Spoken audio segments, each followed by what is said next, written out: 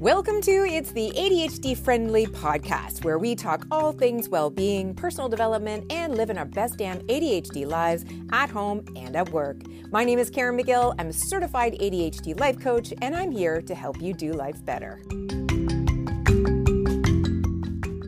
Well, hello, everyone. Happy Friday. I hope you had a great week. My last week was a bit of a gong show. I think I may have mentioned that my husband and I went to Santa Fe to escape the blazing hot summer in Austin.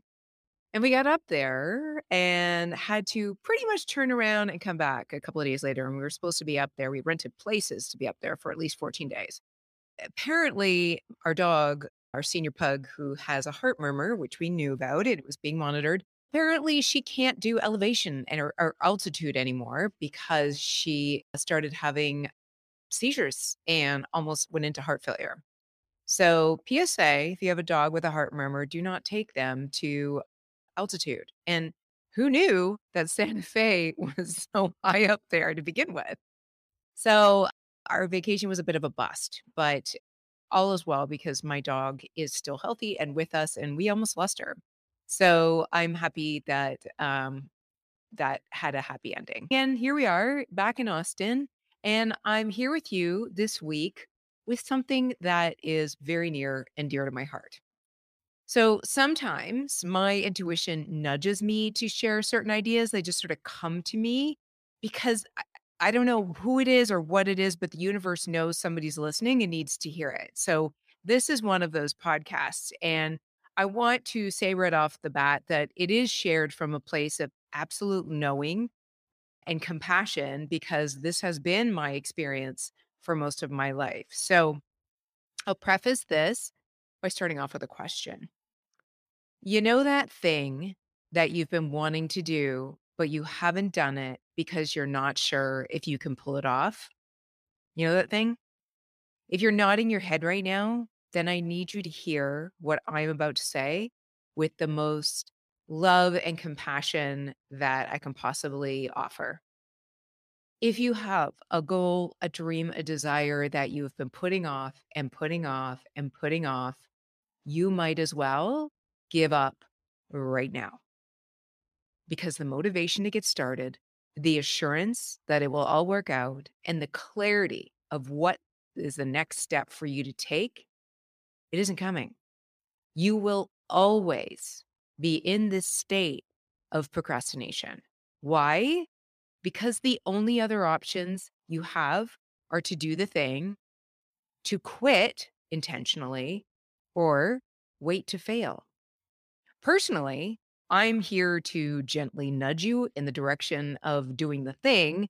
But if you're not willing to do that, then I wholeheartedly encourage you to consider quitting with intention because waiting to fail builds a destructive pattern where self doubt overpowers you at every turn. And it just gets worse and worse as a muscle that builds strength. Imagine a life where you are too scared to try anything. Imagine what that life would mean for you and for your kids and the message it would send to them. It would keep everything very small. And while that might feel safe, to stay small, it's a false sense of safety because it doesn't protect you from life's curveballs. Shit's still going to hit the fan. It's just going to make it harder to handle when you're small all the time and you're just so afraid to move forward. So, why do we wait to fail?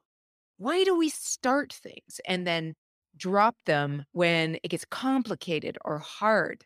Why do we say we're going to do the thing, buy all the stuff to do the thing, but then never actually do the thing? Is it fear of failure, fear of judgment, fear of losing everything? Maybe. But rarely are those fears really founded because at the end of the day, we all know nobody really cares what you're doing. They're all focused on themselves. And rarely we desire to do anything that is so potentially destructive that we would lose everything in the process. Instead, what I find for most of my clients, and again, I speak from personal experience, is that deep down, we hold a belief that we can't have what it is we want. And no matter how much we say we want it or we desire to have it, We truly don't think it will happen for us. Deep down, that's what we believe. So we don't let ourselves have it. And let me explain how that happens. Let's say you're a lawyer or an investment banker, but you want to leave your current career to open a bakery. When I ask you how badly you want it, you say, "Oh my God, I want it so badly. It would be just such a dream come true. Baking is a passion, and creating fun, beautiful spaces has always been on my heart. I would love to do that more than anything else."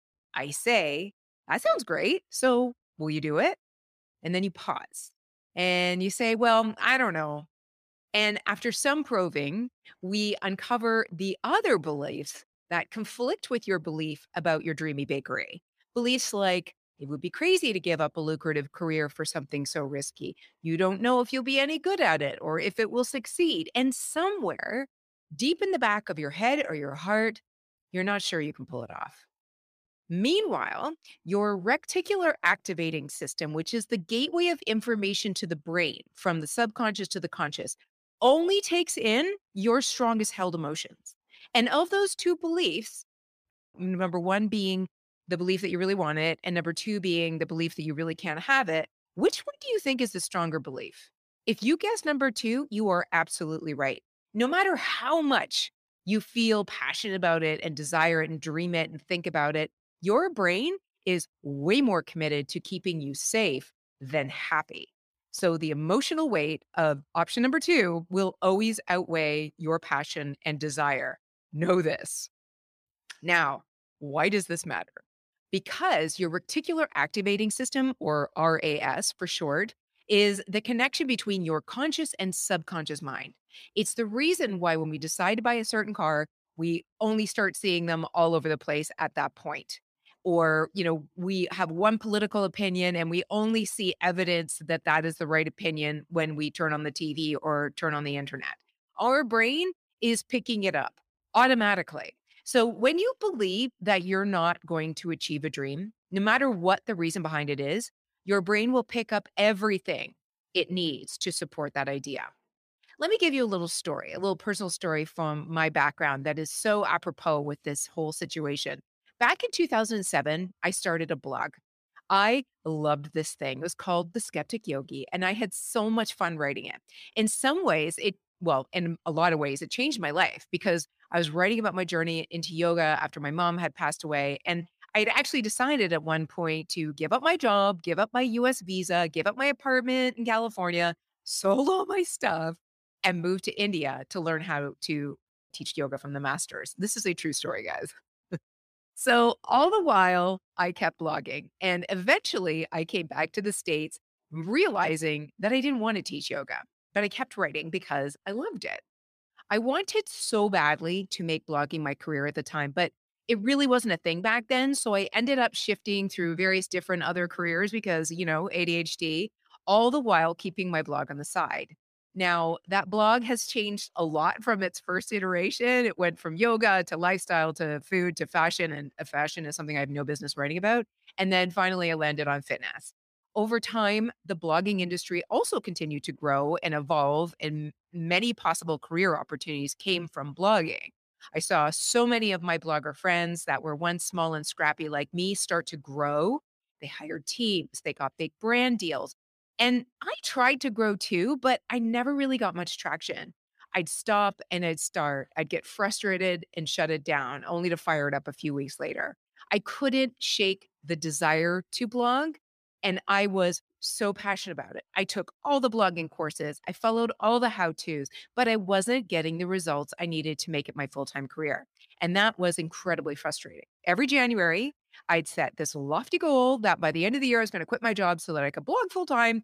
And every year, the blog just kept bumping along with no signs of being a sustainable business. Now, fast forward to today, and I still have that blog. It's called The Fit Habit, in case you didn't know.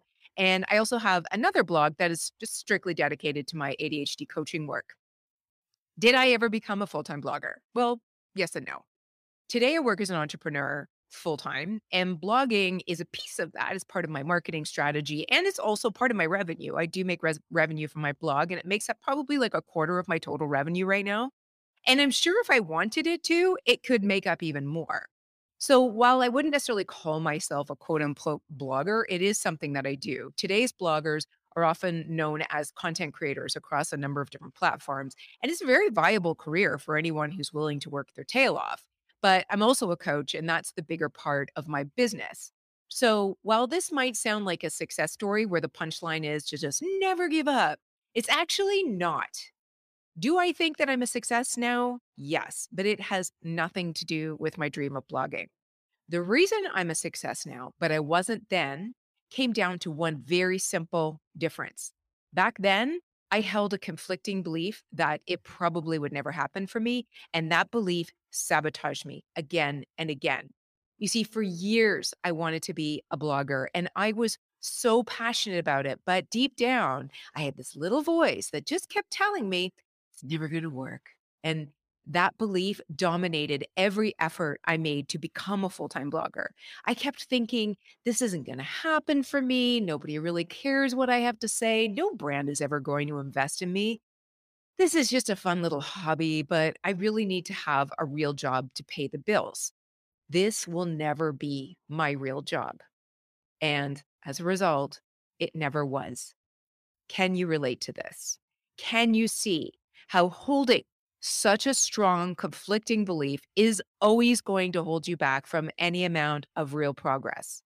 Your reticular activating system is literally scouring your existence, looking for evidence that your strongest, AKA worst belief is real. So the only difference I have today that I didn't have then is that I have this deep knowing that I can do this. Both blogging, my ADHD coaching, my life coaching, all the content work that I'm doing, the stuff that I'm doing on YouTube, the stuff that I'm doing here on my podcast, no shadow of a doubt. I'm not perfect. I'm still learning. I'll always be learning and developing and growing my audience, but there's not a one iota of question that I can't pull this off. And so, how did I get rid of this conflicting belief? Y'all, for me, it was coaching and therapy. And that's because I was raised by immigrant parents who worked very hard, but had very little education. And if you come from a similar situation, you know that immigrant parents want safety and predictability for their kiddos. So, it's very much instilled in the culture of your family. However, I am going to leave you with some ideas to help you ponder this idea for yourself. And I mean, step one is realizing that this is possibly what's holding you back. So I would invite you to do some really deep reflection. Sometimes it's hard to verify this idea of conflicting belief because the conscious desire to have what you want is really strong, it's palpable.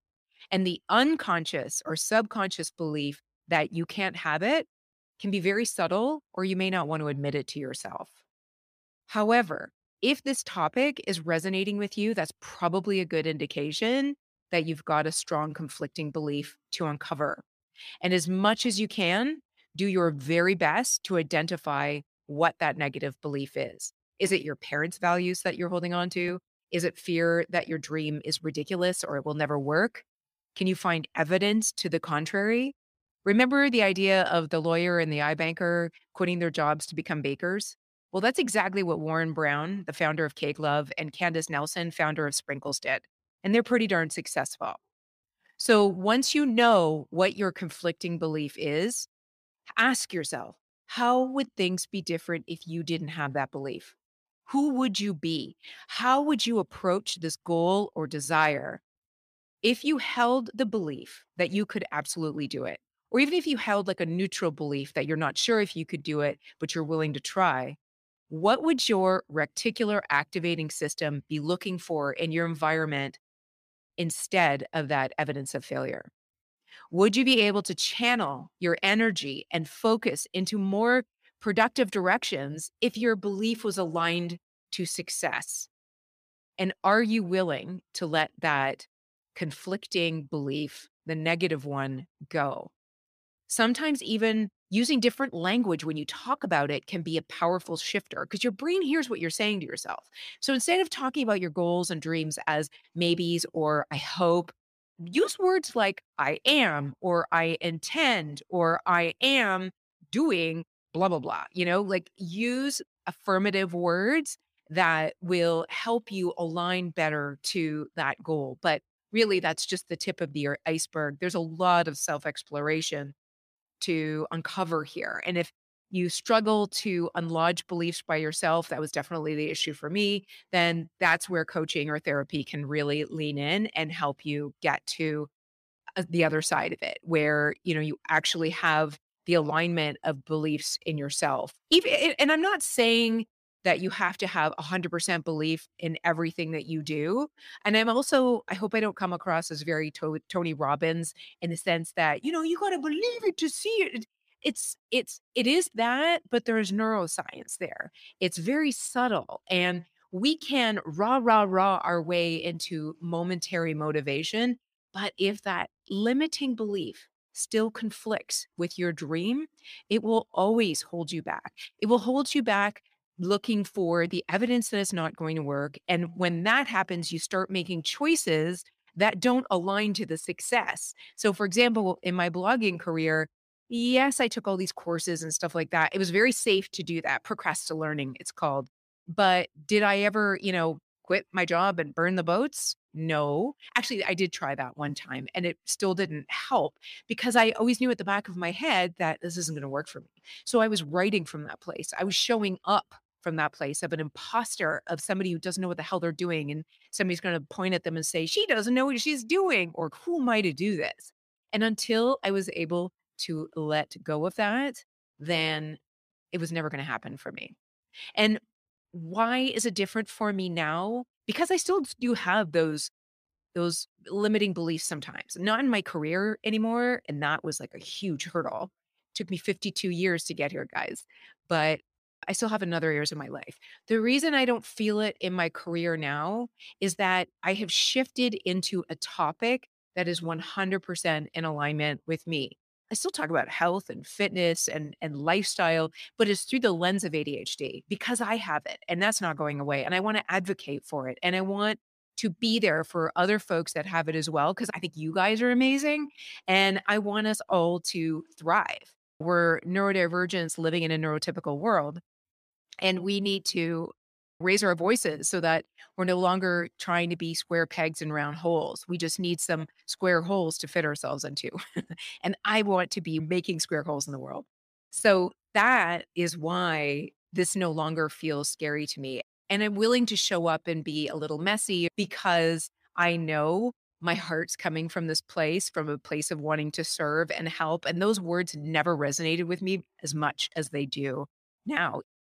This is as much about figuring out your why as it is about believing that you can do the thing.